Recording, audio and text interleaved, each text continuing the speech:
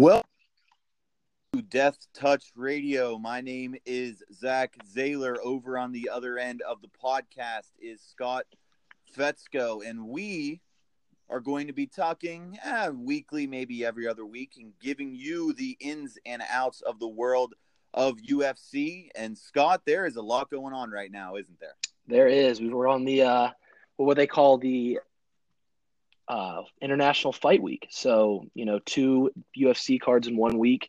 A lot of things being announced early this week, and a lot of craziness going on leading up to the fight. So it's gonna be interesting to see how things shape up this Friday as well as this Saturday when you have the big pay-per-view UFC 226.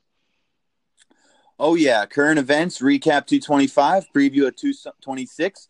We have a big Max Holloway fight canceled that happened, and like you said, every year the July UFC fight card concludes International Fight Week, and it aimed to be the biggest. Isn't that right? Yeah, we had 2 title fights. You got, like you mentioned, Max Holloway, who unfortunately had his fight canceled. We'll probably get into that a little bit more. But 2 title fights kind of, heading the main event, the co-main event of this card. Like you mentioned, Max Holloway was going to be facing off with let me bring this up because I just missed it.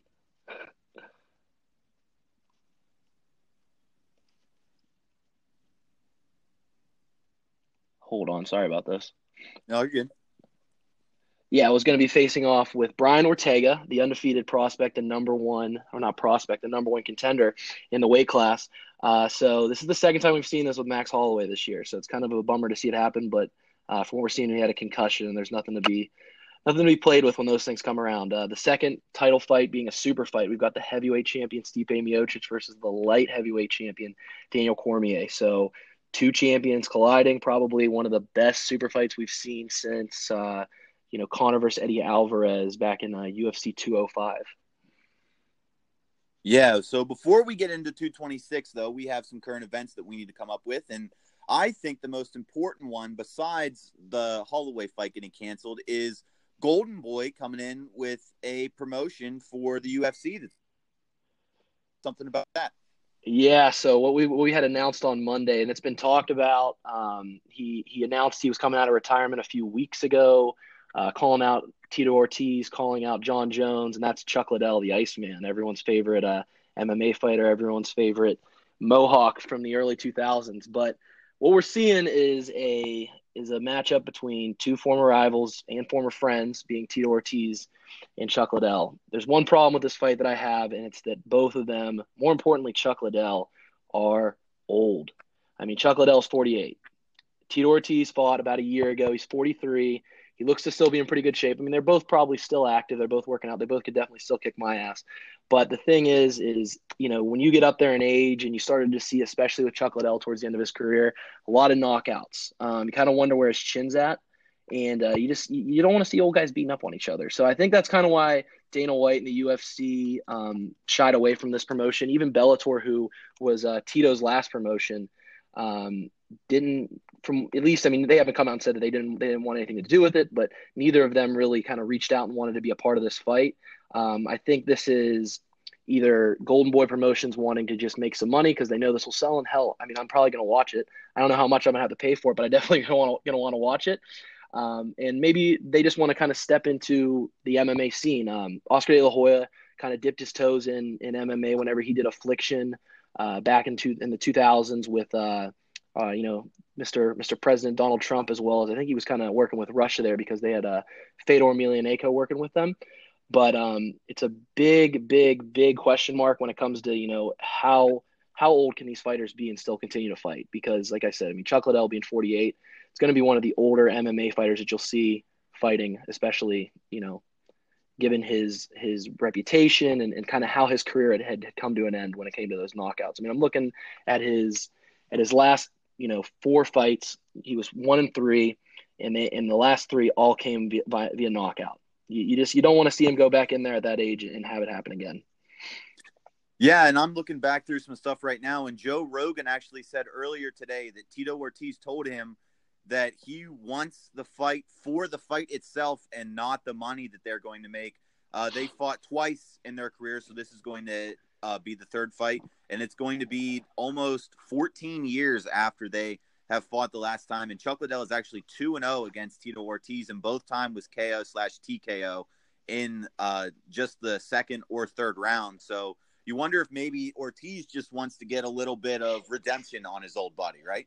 Yeah, I heard an interview with him earlier this week. It was actually when he announced the fight, and it's definitely a redemption thing. I'm not really sure if either of these guys are in need of money. I mean, you see Tito Ortiz is involved. I think he's a pretty smart guy. He's involved in a lot of different businesses still. I'm sure Chuck Liddell has at least invested his money, wisely, that he hasn't fought in this long. He's still doing pretty well, as well as you see him doing a lot of TV stuff. I think he was just in Big Brother last year. So, I mean, they're definitely still active. They're definitely still making money. I don't know if it's just the itch to fight. Again, with Tito Ortiz, like you said, I think it's a redemption thing. I mean, you lose twice. Why would you not want another shot at it? Yeah, and I mean, even earlier this year, when there was rumblings going on about the fight, Dana White shot it down, and he said, why would 50-year-olds be in the ring? Like, why do they want to fight each other? So, I mean, it's definitely an intrigue thing, and with the promoters of Canelo Alvarez being involved, you got to think there's going to be a huge pot when they end up doing the fight itself. Yeah, I'm sure the way the payout works with this is going to be a lot different. Maybe a little more on the boxing side with a boxing promoter being involved. I mean, if you're familiar with MMA, if you're familiar with the UFC, you don't see fighters making the money that you see boxers making. A lot of times, whenever like you watch a boxing card, it's all centered around the main event, and there's really not a lot that goes on with the undercards and the fights below that, because the main event guys are the ones selling the fights, and they're the ones who make the most money. I mean. So I'm sure that there'll be other fights within this card, but I'm guessing that it's going to, be completely focused around the third fight between Ortiz and Liddell. So we'll see how it goes. I mean, I think the price point is going to be the number one thing and how well it does. I don't think you can expect people to go out and pay $70 like you would for most UFC cards for it. I also am kind of under the impression that the pay-per-view model is not as great as it used to be. I mean, kids our age, we know how to find these fights for free. And a lot of times people will want to do that rather than spending $70 on a fight. So it'll be interesting to see how they promote it. But it's definitely even more interesting to see a boxing promotion like Golden Boy, jump this hard into MMA with two of the most notable names in probably MMA history. And to your point of Dana White saying that he didn't really want to touch this, you got to think this is a guy who is former friends with Tito Ortiz, former friends with Chuck Liddell, especially. I mean, Chuck Liddell was an employee of the UFC up until the major buyout. And I'm guessing that, he just doesn't want to see people who he considered friends or former friends or anything like that, duking it out and maybe getting knocked out like that, especially at their age. And I think another point to it is that, the UFC has tried to be this buttoned up, with USADA, with the uniforms, with the Reebok deal and all that. They're trying to be very buttoned up. I don't think they want to do at least too many fights that are gimmicky. I think doing a fight with CM Punk and doing the fights with CM Punk, they learn from that. Not that a fight with Chuck Liddell is anything like CM Punk. It's just at their age. I mean, he's been retired for a long time, and to see him come back like this, I mean, it's been 8 years since his last fight, and to see him come back at his age, it's tough. So we'll see what happens. I mean, I'm gonna watch it, so no doubt. Yeah, right. And to your last point, we're still gonna be months away from this fight since it was just announced officially earlier this week. It'll be at least a couple months before we see it anyway. Yeah, there's no confirmed date, but they have said they want to make it happen this year. So that I would assume if it's going to be this year, it's probably going to be November, December time, because they're going to want to promote this, especially with it being the first MMA promotion by Golden Boy. I'm sure they're going to want to take some time, do a tour of it, and then really get some power behind it before they announce a date. Right. So, and you want to give them as much time as possible to be able to get back into shape, because even if you are a professional athlete, when you get into your high 40s, it's going to take a little bit of time to get back into shape to want to fight. And like we talked about a little bit ago, you don't want to throw them in the ring and kind of feed them to themselves and just have them beating the crap out of each other. No, we don't want to see a Dada 5000 Kimbo Slice fight again where someone almost dies from exhaustion. These guys, I'm sure they're both still in very good shape, but like you mentioned, I mean, they're not in their athletic primes anymore. So I think it'll be a true test to see, how good a shape a 48-year-old can be in for Chuck Liddell. But, as a fighter, I know he's talked about that he still works out, so I'm sure he stayed active, but fight shape's different as well. So we'll see how it goes. I'm also interested. I'm sure that it'll come out soon, but to see how many rounds this goes, just not even just the fight in general, but what they sanction as a 3-round fight. Will it be a 5-round, like championship level fight? That'll be interesting as well. I'll be That'll be probably the truest test. See those two go into 5 rounds. That's a true testament of their cardiovascular shape for sure. Oh yeah, and just the excitement of those two fighting, it'll be something that we will have to keep an eye on as the year goes by. But another current event that we have in UFC today happened late yesterday. Max Holloway is going to have to drop out of his title fight in UFC 226. Can you tell me what you know about that at this moment, Scott? So yeah, I mean, there's been a lot that's been reported. It's officially canceled. Ariel Helwani actually posted a like a screenshot of notes. He had a sit down meeting with Max Holloway's team, stating that he is exhibiting concussion like symptoms towards the end of last week. They tried to kind of fight through it, make his way. He actually was in the ER on Monday. They admitted him overnight, did some scans, looked like everything was okay. But then Tuesday afternoon, these symptoms were still continuing. I guess from what they're telling him, he's back in the ER. So you hate to see this fight go. We've got a really exciting fight, probably one of the most exciting fights in the featherweight division since Jose Aldo versus Conor McGregor. And it's just a shame to see it happen, especially twice this year so far for Max Holloway. He had a fight with Frankie Edgar earlier back in March that didn't come to fruition, and that's actually when Brian Ortega had stepped in and actually was the first to knock out Frankie Edgar. But I was waiting for this fight. They built it up for a while, and then you see this happen. You hate to see it. It happens a lot too. It's a shame, but in an individual sport like MMA, these things happen. Yeah, and to your point, he had to pull out of UFC 222 and 223 due to injuries. 222 was because of an injured ankle, and 223 was medically unfit due to trouble cutting weight. So hopefully Holloway can get back into it because he is truly an exciting fighter, and you hate to see this kind of thing happen to a guy of his quality. Right. Thanks for correcting me there. I completely forgot. He was scheduled to fight, if you remember, whenever they had the Khabib Nurmagomedov versus Tony Ferguson fight for the lightweight championship. Tony Ferguson injured himself that Sunday. Max stepped in that Sunday night.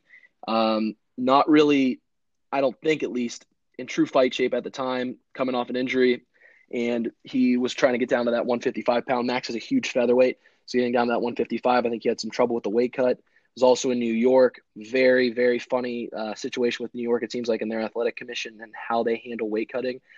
So they pulled him out, and then, all the chaos ensues of, Conor McGregor throwing the dollar through the window, Michael Chiesa getting a cut on his face, people left and right having to pull out of that card. So, obviously we don't have that on our hands, and I'm glad that we don't have as many fights being pulled out, but it does really stink to see this fight get canceled because I was looking forward to it.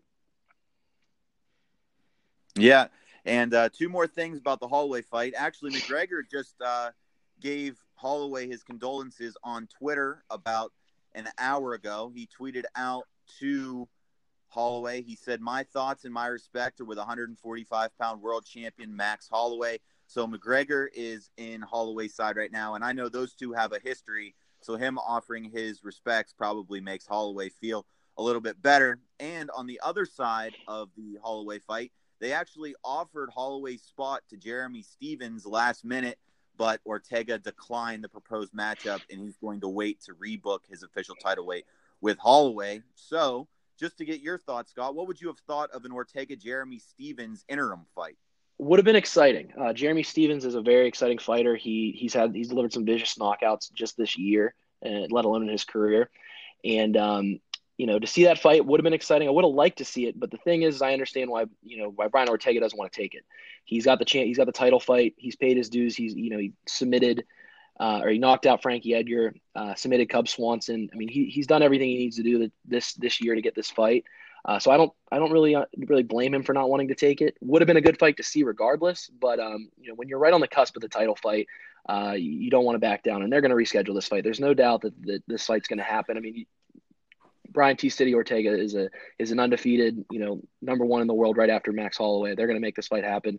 We just got to find a time when Max Holloway is going to be healthy. So hopefully these concussion symptoms don't linger too long.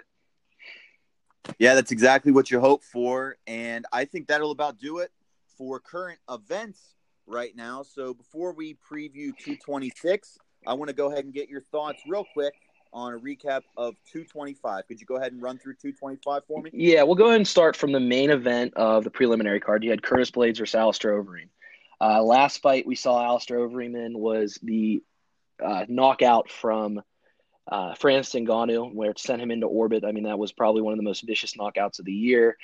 Curtis Blades, up and coming prospect, been on a roll since actually he last fought Francis Ngannou. So it's kind of funny to see those two with a history like that with Francis Ngannou. But Curtis Blades has been on a roll.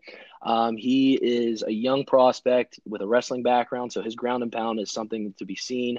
Would love to see him, if he doesn't get a championship fight soon, get against like another really strong wrestler, maybe a Volkov, the Russian prospect who's also undefeated. Well, not prospect. I mean, he's a top ranked guy, but to see those two fight would be good just from the wrestling background. But yeah, another vicious knockout coming from Curtis Blades. He did a really good job of avoiding the stand up with Alistair, taking him to the ground and then getting those knockout elbows. So good to see that. Similar, at least a similar decision to go and take him to the ground like he did with Mark Hunt. I mean, he's battled two knockout artists in Mark Hunt and Alistair Overeem, and I think he's played it safe.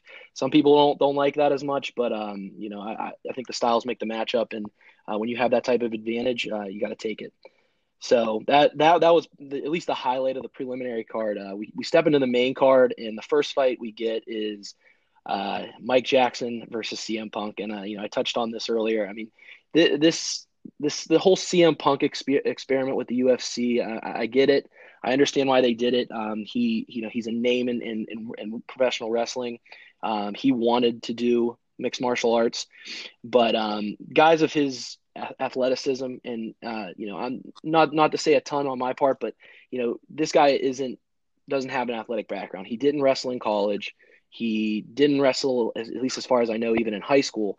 So I understand wanting to get into mixed martial arts, and that's fine if you'd like to do that. But to step into the world class, the cream of the crop, the UFC, not the best idea. I mean, a lot of people, they need to make their way through some regional circuits, some amateur fights, things like that before they can even sniff the UFC. And CM Punk, obviously, being a part of pay-per-view cards, and it was all for namesake. And he went against Mike Jackson, another guy who doesn't really have a strong background in MMA. He has some amateur fights. I think he had some kickboxing fights as well, and it kind of showed. I mean, this guy really shouldn't even be in the UFC as well. He doesn't really have the strong background, but because he has that background in martial arts or mixed martial arts, he was able to handle CM Punk. It went all 3 rounds. It was a unanimous decision. I mean, he 10-8'd him in almost every round.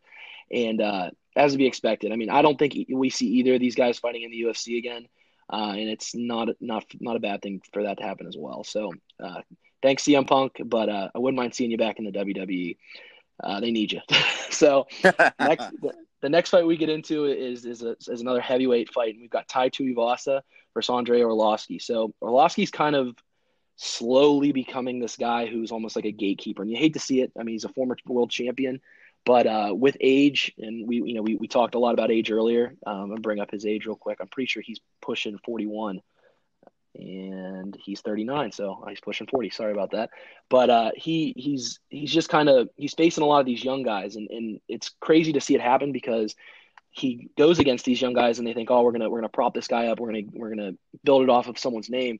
Well, he's doing a pretty good job of stopping that. It was actually in one of his last 2 fights with Junior Albini and Stefan Struve, 2 young guys. Junior Albini, especially more of an up-and-comer with his diaper. And then Stefan Struve, the big kickboxer. But took both of them out. Now, Tai Tuivasa is a little different. Tai Tuivasa is probably one of the more exciting young heavyweights along with Curtis Blades. He's from Australia, and he is the king of the shoey. If anyone isn't familiar with that, that's when he pours a beer into a shoe and drinks it, and he's done it after his past at least 3 wins in the UFC. So right now he's undefeated. He's looking really good. I'd like to see him maybe get a little higher level competition, maybe see if he can get somebody in the top 5. We'll see if that works. But still a convincing win for Tai Tuivasa. Again, these all went to decisions in the main card, so it wasn't as exciting as I thought it might be, but still really good fights. After that, we had the long-awaited match of seeing Holly Holm versus Megan Anderson. Megan Anderson is another Australian fighter who was coming over from Invicta. She had the very long layoff. They tried to schedule this fight with her and Cyborg, I believe, at least a year ago. After Holly Holm had that loss, especially convincing loss to Chris Cyborg, they needed to find some sort of matchup to build up this women's featherweight division. They keep bringing in women for Chris Cyborg to fight, and she keeps beating them as to be expected. So it would have been interesting to see Megan Anderson get the win just to get a different, fresh face against Cyborg, but Holly Holm gets another win. But she announced even after that she wants her bantamweight belt back. If you'll remember, she won that belt against Ronda Rousey and then lost it after to Miesha Tate. So I'll be interested to see how the UFC handles Holly Holm from here. I don't think they're going to send her right back up to Chris Cyborg. Maybe get her at least one bantamweight fight and then maybe see her and get a bantamweight title shot. She's been facing top level competition, and unfortunately it's affected her schedule moving, or not her schedule, but her record moving up and down. I mean, if you look at her past couple fights, obviously the win over Megan Anderson and the loss to Chris Cyborg, but a very convincing knockout by head kick and punch to Beth Correia, and then prior to that, losing the very controversial loss to Germaine de Randamie, getting absolutely just handled in the fight against Valentina Shevchenko, and then again losing that title to Miesha Tate, unfortunately. So in the past 6 fights, she is 2-4. Would like to see her maybe fight somebody in the bantamweight division before getting that title shot, but who knows? I mean, she's a big name. UFC likes to promote these big names. We are in the entertainment era, so don't be surprised if you see her fighting for that title again. So hopping up one more fight. This is one that I think a lot of people should be excited about, or should have been excited about, and are going to continue to be excited about this guy, Colby Covington. Colby Covington versus Rafael dos Anjos. Colby Covington is an interesting fighter right now. He has basically made his way up the ranks of the division, not only with convincing wins like Damian Maia, but kind of talking his way through it.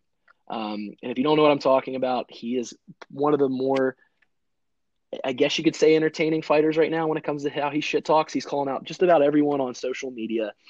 He's calling everyone who doesn't like him nerds and virgins. He says he's on the Nerd Bash Tour 2018 and that he's going to make the welterweight division great again. He's been calling out Tyron Woodley since his win against Damian Maia, and it'll be very, very interesting to see the build-up between him and Tyron Woodley, because they are not only, two guys who like to talk, but they are former teammates. I believe Tyron Woodley brought in Colby Covington for his fight against, I want to say, Rory McDonald, I believe, and used him to help with wrestling. They're both ATT guys, American Top Team.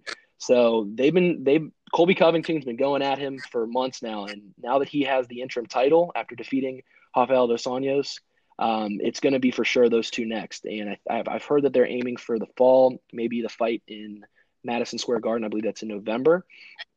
So very, very, very fun matchup coming, especially if you want to follow these two on Instagram, because there's a lot of shit talk, and I like that. It builds up the fight. So Colby Covington, a lot of people love him and hate him. He talks a lot about other people, but he's really just taking the heel playbook right out from the WWE. I mean, he's gone page by page, and for people to get this upset and not really realize what he's doing, it's almost funny as well. But Colby Covington brought relentless pressure in that fight. I mean, it was a unanimous decision. He had great rounds. I would say he won all 3. And very, very, very fun fight coming our way when it comes to him and Tyron Woodley, because Tyron Woodley is another fighter who'll bring the pressure, and to see those two go at each other will be fun. So Colby Covington, your new interim champion of the welterweight division, and then on to the main event. So we had Robert Whittaker versus Yoel Romero. And per usual, as of recently in the UFC, you've seen a lot of main event weight, or missed weight. And I think the fight before this was the Darren Till fight. He also missed weight by a considerable amount, and it's becoming a problem. So it'll be interesting to see how the UFC goes about maybe fixing this. I think the best way to go about it is maybe follow in the footsteps of maybe ONE FC. You see them doing hydration testing, which just seem to kind of eliminate the issues of weight cut. And I think that's something that they might want to consider, just because to see these main events have these issues. I mean, Yoel Romero only coming up over 0.2 of a pound to not make weight, but still not making weight. And if you're not making championship weight, you can't win the title. The fight was still on. I think Robert Whittaker just took a split of the purse as normal when missing weight. This was a good fight. These two have already fought once before, Robert Whittaker winning that fight. So this is the second match. Another one that went to decision. It was actually a split though. And a lot of people are saying that they saw some of the rounds a different way. The only thing I can really see argument wise to say that it wouldn't have gone Robert Whittaker's way is maybe a draw with Yoel Romero getting a 10-8 in the final round. Other than that, I don't see Yoel Romero winning the fight, but I definitely can can agree to an argument of at least a draw. Robert Whitaker is a very good champion right now. I mean, he's fought some of the best of them in the middleweight division. I'd like to see him maybe get a matchup with Chris Weidman next or Kevin Gastelum. I know those two are battling for that one. But we'll see who gets it. I mean, if I had to pick, I like Chris Weidman a lot. I'd like to see him get it first. He did just beat Kevin Gastelum in his last fight. As long as he's healthy, I'd say he's the best matchup for him now. Kevin Gastelum's still good. I mean, even if he waited till that fight, I think his stock stays there. I don't really see any reason for Robert Whitaker to take on Yoel Romero for a third fight after beating him twice. And he did just beat Jacare Souza before winning the title as well. So I'm going to go ahead and say the best fight for him right now would be Weidman. I'd like to see Weidman get another shot at the title. And I don't see Luke Rockhold ever coming back down to middleweight. I think he's officially moving into light heavyweight now that DC is, nearing the end of his career and moving into the heavyweight division. So good overall card. Definitely want to see more of these double championship fights are always fun to watch. Even if it is an interim. Hopefully next time around we have the Curtis Blades Alistair Overeem fight actually on the pay-per-view rather than the Mike Jackson CM Punk, because those guys have put in their time and they deserve to be on pay-per-view. Oh yeah, I mean that was a great recap of 225 there, Scott. And before we get into the preview of 226, I don't know if you have them pulled up right now, but I'd like to talk about the rankings were just released on Sunday. If you don't have them pulled up, I will read them. So starting at 15, we have Khabib is up there at 15 right now at 26-0. He has 79 points from the official release of the MMA rankings scale. At 14 is Tony Ferguson. At 13 is Eddie Alvarez. And Scott, at if any point you want to talk about any of these guys individually, you can just cut me off. Okay. 12 is Marlon Moraes. 11, you were just talking about him, Colby Covington. 10, following it up, is George St. Pierre. 9 is Brian Ortega, who unfortunately we're not going to be able to watch fight this weekend. 8 is Robert Whitaker, who you just talked about again. Mm-hmm. 7 is Tyrone Woodley, sitting there at 18-3-1. 6 is TJ Dillashaw. 5 is John Jones.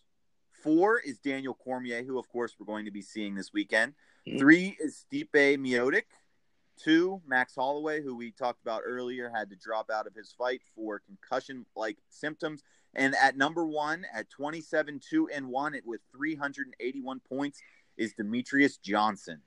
Yeah, no, you got to. I mean, we're talking a pound for pound here, and I pretty much tend to agree with all of them. Demetrius Johnson is head and shoulders the guy in the pound for pound rankings. He's the head and shoulders guy in the flyweight division. They just announced him fighting Henry Cejudo. I believe that is going to be in September. And, this is the second time they fought. I don't really know if I'm super interested in this matchup. They kind of sold me on TJ versus DJ. And unfortunately, that's not happening. They've already, announced that Demetrius will fight Henry Cejudo and TJ is going to fight Cody Garbrandt again for the second time. Both good matchups. Both I'm interested in seeing. But it would really, again, these super fights are fun to make. Especially when you've got these guys who are this close in weight and guys who, want to fight each other. I mean, if TJ Dillashaw has the ability to make flyweight and, he's definitely earned his keep in the bantamweight division, he may as well see if he can go down and maybe fight a Demetrius Johnson, especially if he's able to make that weight. And I believe he was trying to make that weight and was able to make that weight, and then they never announced the fight. So we'll see what happens. I can't really see Demetrius Johnson fighting anyone else in that division. I mean, he hasn't fought Sergio Pettis. I'd like to see that, but Sergio Pettis is young. He did just beat Joseph Benavidez. Maybe that is the next fight for him. But if the problem with the little guys, the smaller weight classes, is they don't always sell the best. And if they can make a super fight like this happen, I think they could headline a pay-per-view. People are going to want to buy that. It's always easier to sell champion versus champion. Number 2 was Max Holloway, like you said. It stinks to see this happen, but he will be back. And I do really want to see that Brian Ortega fight. You said 3 was Stipe, correct? Yes. Yeah, we're going to see Stipe fight, 4 being DC. I would disagree on a certain level. I'd like to maybe see DC a little higher. There's nothing really left for him to do in the light heavyweight division when it really comes down to it. He's fought everyone. So him moving into the heavyweight division, especially considering he never lost in the heavyweight division when he was there, it's due. There's one person who who DC needs to maybe fight again. There's one person who he hasn't found a way around, and that's John Jones. Now, obviously, John Jones's career right now is in a little bit of a limbo. We'll see what happens with these failed drug tests, but DC's he's seen them all and he's fought them all, and especially in the light heavyweight division. So him moving into heavyweight and fighting, especially with his career coming to an end, which he's even said he doesn't really want to fight past 40. That's fine by me. I mean, I don't see a reason if Kane isn't fighting his teammate in the heavyweight division, who's part of the reason why he's been in the light heavyweight division for so long. If Cain Velasquez isn't fighting, I'd like to see him get a couple fights in. I mean, let's get this first one out of the way against Stipe. But if he wanted to maybe step in and get a super fight with a Brock Lesnar, maybe I'd be okay with that. If he wanted to fight, John Jones, if he comes back in the heavyweight division, I would be okay with that. Those are all fun fights. He should try to make as much money as he can before he retires. He's already up there in a greatest of all time discussion. He doesn't really need to prove much else, especially being one of the greatest in the light heavyweight division. So definitely not a bad ranking for the pound for pound. I tend to agree with most of them, but I'd like to see maybe Stipe I'll change that. I'd like to see DC at number 2. I mean, I just think he's done everything he needs to do. Max Holloway is great. Max Holloway is on a winning streak in the featherweight division that is, he's in a league of his own. He has the most consecutive wins in the light or featherweight division, and he beat Jose Aldo twice, who a year ago everyone would have told you was the greatest featherweight of all time. So Max Holloway is definitely in there. Definitely one of those guys who can be up for discussion as maybe the greatest featherweight ever. Would love to see him and Conor fight again, though. Back to your point, just want to touch on this while we're talking about him one last time. I know you mentioned he said his thoughts in respect to with the 145-pound world champion. I think that might be the first time Conor McGregor has admitted to no longer being the 145 world champion, and that is interesting because if you'll remember, they stripped him of his featherweight title after he won the 155 because there wasn't really anything. Didn't look like he was going to fight again at 145 for a while, and it had been about a year. So to let him maybe step away and focus on maybe his family, focus on this boxing match, stripping him, and then having Jose Aldo and those guys duke it out for that title.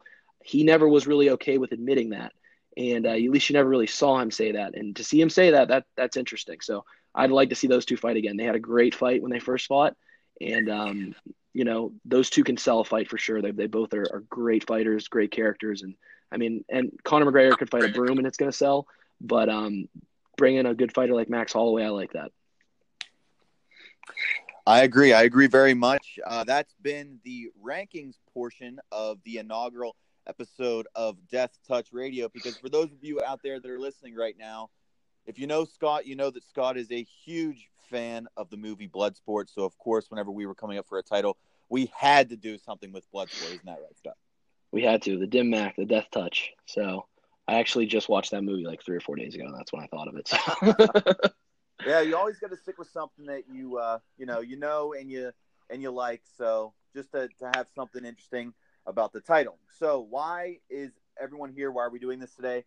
The preview of 226. So Scott, I'm going to go ahead and give away the mic to you again, and you can go ahead and talk about the preview of 226 for as long as you want. And we're going to start with the Azukeo versus Font fight in the card. So you can go ahead and say as much as you want. Yeah. So, what we've got here is, probably one of the most consistent, underappreciated fighters, I would say, in the UFC and Rafael Assunção. He is, if you're not named TJ Dillashaw, Cody Garbrandt, Dominic Cruz, in my opinion, probably one of the most dominant guys in this weight division. I mean, they bring him in, they put him against, anyone and everyone in that weight class. And he always comes out on top unless their name is TJ Dillashaw. I mean, that was the last person he lost to. If you look at his last, his last 10 fights, he is 9-1 with one unanimous decision coming to TJ Dillashaw. He's handled them all. People who have surged in this division, he continues to beat, and no one really talks about it. So I don't see a whole lot changing here against Rob Font. Still a good fighter, but this is the number 3 against the number 11, and I don't know. I don't see Rafael Assunção really slipping up here. I mean, he's consistent. he is good and he continues to win. So I'm going to go ahead and say that that's going to be a good fight, but we'll probably see Sun Sal coming out on top just based off his past experiences. But then stepping into the middleweight division, again, this preliminary card has changed a little bit, but stepping into the middleweight division, you've got Paulo Costa versus Uriah Hall. Uriah Hall being, one of the better middleweights, very consistent in the middleweight division, and Paulo Costa, not many people know about him because he doesn't fight a lot, but this guy's good. He's undefeated, and I think this is the perfect matchup for him to come off of after his last matchup of a Johnny Hendricks who again just retired last week, kind of on the outside at that point anyways. So it's good to see this fight happening.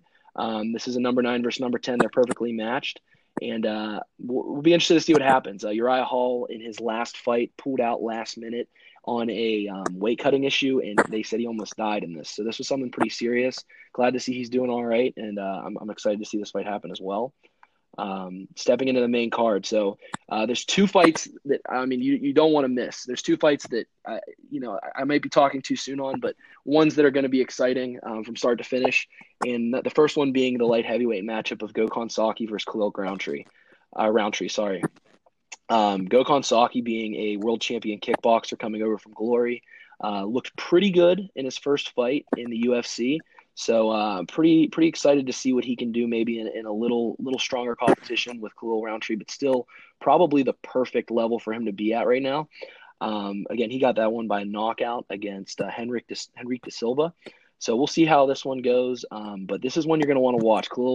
Gokhan Saki being a knockout artist, Khalil Roundtree, a very well-rounded fighter, somebody who you could probably expect to just as easily result in a knockout as well. So his last 3 fights in the UFC, he's had 2 knockouts. Everyone remembers the last one being something that was overturned after a loss, someone testing for steroids. So we're gonna definitely have a good matchup there. In the the lightweight division, we have Michael Chiesa versus Anthony Pettis. This is one of those fights that was scheduled for the Brooklyn card. Michael Chiesa was a part of the shuttle bus that Conor McGregor threw a dolly at, and he had a lot of cuts on him, was unable to fight. He's very heated up about it. He's blaming Conor McGregor for missing his shot at possibly a title fight, especially after Max Holloway had pulled out. Rankings-wise, he would be right, and I would say he probably would have been the one who got it. But Michael Chiesa, I think in a natural lineup, he was not going to be the guy to get that title shot until he earned it, and getting it by technicality, I guess, works. But I would like to see him get a couple more fights, especially after having that loss to a Kevin Lee in his last fight. But fighting Anthony Pettis, the former lightweight champion, it'll be interesting to see. An exciting fight nonetheless. But this one's been a long time coming, so we'll see how it goes. If we step into the welterweight division, we will have Paul Felder versus Mike Perry. Now, Paul Felder stepped in last minute. Mike Perry let's see who he was originally scheduled to fight here.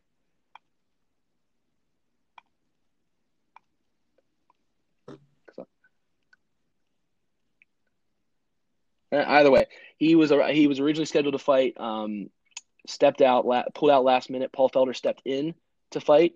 So that'll be a good fight. Paul Felder is a lightweight, though. Interesting to see him just hopping up about 15 pounds, probably an easier weight cut for him. But Mike Perry's an exciting fighter. He does have 2 losses, but I'm excited to see maybe him fight someone who will stand up and duke it out with him. We'll see how that one goes. That was a last-minute entry as well, so that was one that was moved up from the preliminary card. So still 2 worthwhile fighters ready to be in the pay-per-view event. Now we're going to step into heavyweight. Now this is the second fight. This is the one that you don't want to miss, especially in the first round. We've got knockout artist Francis Ngannou just coming off a loss to Stipe, and a Derek Lewis, probably the funniest, most entertaining fighter in the heavyweight division, at least if not in the full UFC. These are two big boys who like to throw hands. These aren't guys who I think are their immediate result is like, let's get to the ground. They're going to stand up and test each other. We got a 3-round fight. Don't be surprised if late in the round you may see Derek Lewis resort to the wrestling. He's a good wrestler. We saw that against Travis Brown. And Francis Ngannou against Stipe did not appear to have much of a wrestling game. I'm sure he's worked on it. I think he's even come out saying that he's worked on it, but this isn't something that you just pick up in a few weeks, in a few months. So we'll see how this one goes. But this first round, these guys are going to throw, and this is going to be a fun fight to watch. So don't miss the Derek Lewis Francis Ngannou fight. These guys are big, and these guys are strong, and they've got knockout power. And that takes us into our main event. So we've got Stipe Miocic versus Daniel Cormier. This is a super fight for all super fights. Like I said earlier, DC, there's not much left for him to do in the light heavyweight division. And being that he is the former Strikeforce Grand Prix champion, the former Strikeforce heavyweight champion, and someone who's never lost in the heavyweight division. I mean, if you look at DC's record, we're talking about a guy who really if there's a Superman fighter, it's Stipe, it's DC. He has not lost to anyone except for John Jones. That is his kryptonite. He's fought everyone and anyone. He's fought the best of them, and he's beat the best of them. And the two blemishes, unfortunately, are the loss to John Jones, and then again the no contest after UFC 214 when John Jones tested positive for steroids. And this guy's done it the right way. He deserves everything he's gotten, and I'm glad to see him get this super fight, get this chance to be a double weight world champion, something that only a few people have done and only one person has done while holding a title at the time. So we'll see how it goes. But Stipe is on paper and even from the eye test, the greatest heavyweight champion we've seen as well. He's the only one to have 3 consecutive title defenses. Prior to that, the most was 2. That was tied amongst a few people. He's another one who, in the heavyweight division, he's faced them all. There's not much left. There's a few young guys coming up who he could face. There's a Cain Velasquez, waiting, trying to get healthy, who he could face. But he's really faced them all. So to give him a true challenge like Daniel Cormier is definitely due. This is a tough one. We've really got 2 dominant champions here, and that's why it's the best super fight I've probably seen. I mean, 2 guys who there's just nothing left for them in their weight classes, and at least at this moment, and to bring these 2 together, it's a clash of titans. I love to see it. I'm excited for it, and to be honest, I don't know who's going to win. It's tough, so we'll see. Well, you say you don't know who's going to win, but to wrap up our first inaugural episode, I need you to give me some predictions for the fights that you just talked about. You got to just decide here on the spot, man. You got to tell me who's going to win each fight. You can start with the Font fight, but I need you to tell me who's going to win each fight. All right, so let's talk about the Assunção Font fight. We'll start from the beginning again. I kind of gave away my prediction as I started it. I mean, Assunção is consistent. Assunção is really good, and Assunção has not lost to anyone in a long time, not named TJ Dillashaw. And I don't see this happening with Rob Font. So I'm going to have to go with Assunção. I think this will be a decision victory, but I'm going to go with Assunção. So Paulo Costa, Uriah Hall. Let's really look at these 2. I mean, this is one of the most evenly matched fights, like I said, that you're going to see on this outside of the championship fight, in my opinion. I mean, these 2 are both good. They're long. They're big fighters. I really like Paulo Costa right now, with him being an undefeated champion the way he is. He's gotten all of his fights by finish, or not undefeated champion, but all of his fights by finish, whether it's knockout or submission. Again, he's only really been in the UFC for a little bit when it comes to the amount of fights he's had. So this is his best test in the middleweight division. But I think Paulo Costa is going to take this. He's definitely an up and comer in that division. I think they're going to start putting a little more stock in him, especially with him being a great Brazilian fighter like he is. So just looking at it, I'm going to have to go with him. I think he's going to get this fight. I'm going to go Paulo Costa 2nd round knockout. And we step into the main card. So again, this is one of those fights with Gokhan Saki versus Khalil Rountree Jr. where it's going to, if it isn't an exciting fight, I'm going to be disappointed. I just see these two battling, especially on the feet. And I'm going to have to go with Saki. I think Gokhan Saki gets that 1st round knockout. I think if he's going to fight somebody with a bigger name like Khalil Rountree Jr., it's going to be a good test for him, but I think he's going to overcome it. I don't see Khalil trying to take it to the ground. I think he's going to stick to what these guys were meant to do in that stand up and fight it out. And I see Saki walking away with a knockout. So I'm going to go Gokhan Saki. I'm going to give him a 1st round knockout on this one. Ooh. Yeah, I think he's got it. I think he's gonna. I think the kickboxing is gonna shine through. I mean, he's not the most experienced MMA fighter. I mean, he really only has 2 fights, but he's undefeated so far in the UFC, and he's a knockout artist kickboxer. So I see that happening. Stepping in with Chiesa, Anthony Pettis. This is one of those fights that's been a little bit of a long time coming.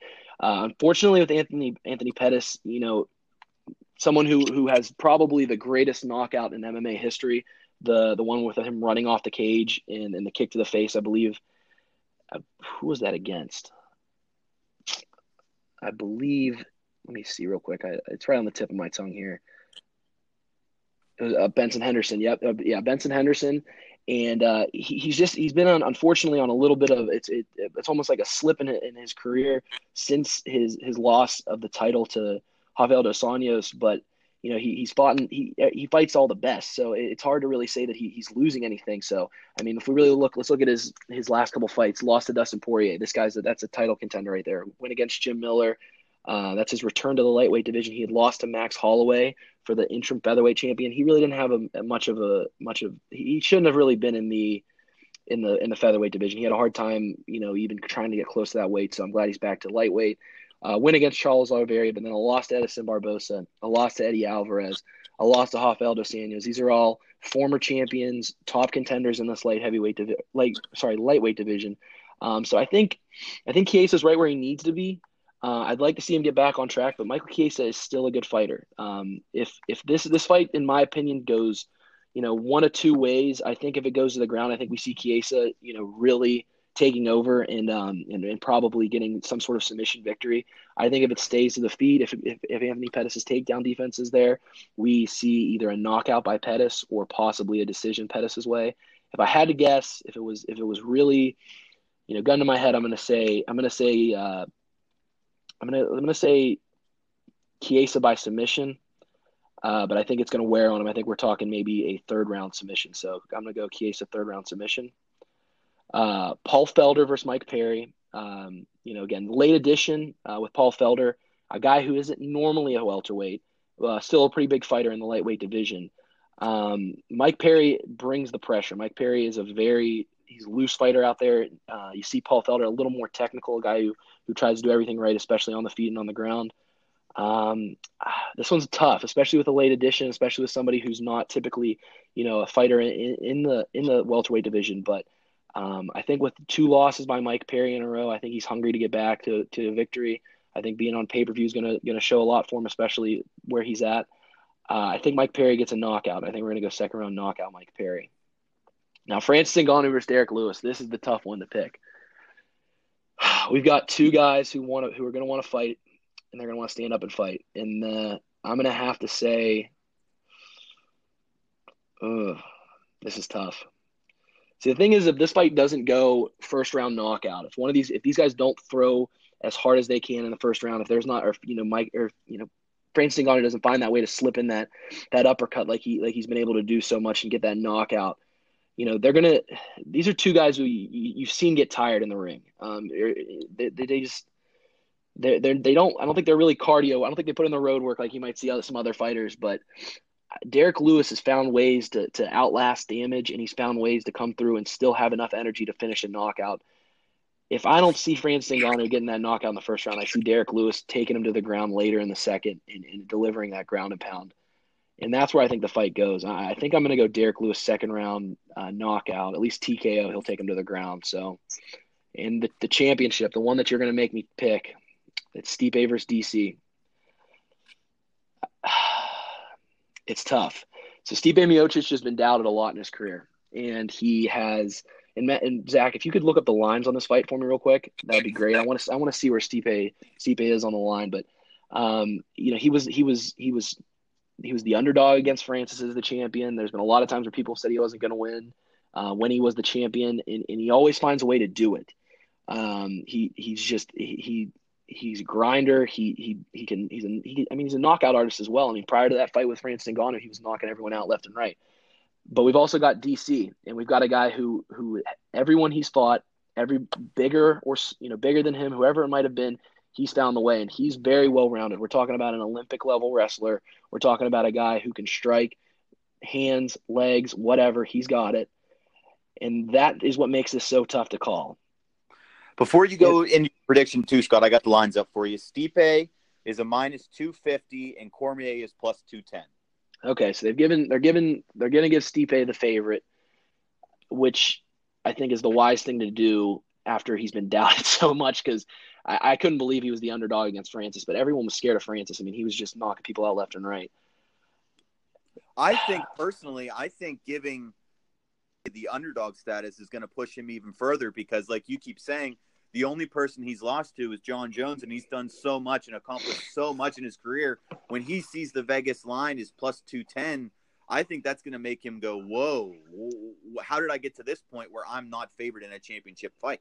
Right, and he pretty much always is, unless Jon Jones is standing across the cage from him. So, I mean, I want to pick Stipe. I really do, but for some reason, like I have this gut feeling that DC is going to get the win, and part of it is probably because he hasn't lost anyone not named Jon Jones, and he's been a heavyweight champion before, but he does everything right, and not that Stipe doesn't, but I just if you had to make me pick, and which you are, I got to go DC, but I think it's going to go decision. I think we're going to see 5 rounds. I think we're going to see these guys testing each other a lot early because they're both smart fighters. And then I think after that, we will then see DC start to wear down. I think we'll see the superior wrestling start to show up. And then I think that's where when DC will get control of the fight, maybe in the 3rd and 4th rounds, and really wear out Stipe and get the win. Because a lot of times we don't see Stipe go in the distance in these championship level fights. He really only has against Francis. Not that he can't. But Daniel Cormier is this isn't something new to him fighting in championship level fights. I mean, he's been here before. He's been here for a while, and I see him wearing out Stipe and being the second 2-weight world champion, current holding both belts after Conor McGregor. I think this is his time to get that heavyweight championship and to round it off. If he does get that win, let's hope Jon Jones gets cleared of this steroids thing, because I'd love to see those two battle out for the 3rd time in heavyweight. Oh, yeah. If they could get the trifecta going for their heavyweight fight, that would be absolutely amazing. But that'll wrap us up for Death Touch Radio, the inaugural episode. Scott, thank you very much for doing this. You know your stuff very well, and I'm glad to take a back seat for you and just kind of get this started here. Yeah, thanks for being a part of it. I had a lot of fun. We're going to do this again, and thanks to everyone for listening. Yeah, for everyone out there listening, Scott and I are going to try to do this. We'll be back next week with a recap of 226 and get you caught up on everything that's happened in the past week. And then our next episode will be right before 227. So this is the inaugural episode of Death Touch Radio. Thank you very much for listening.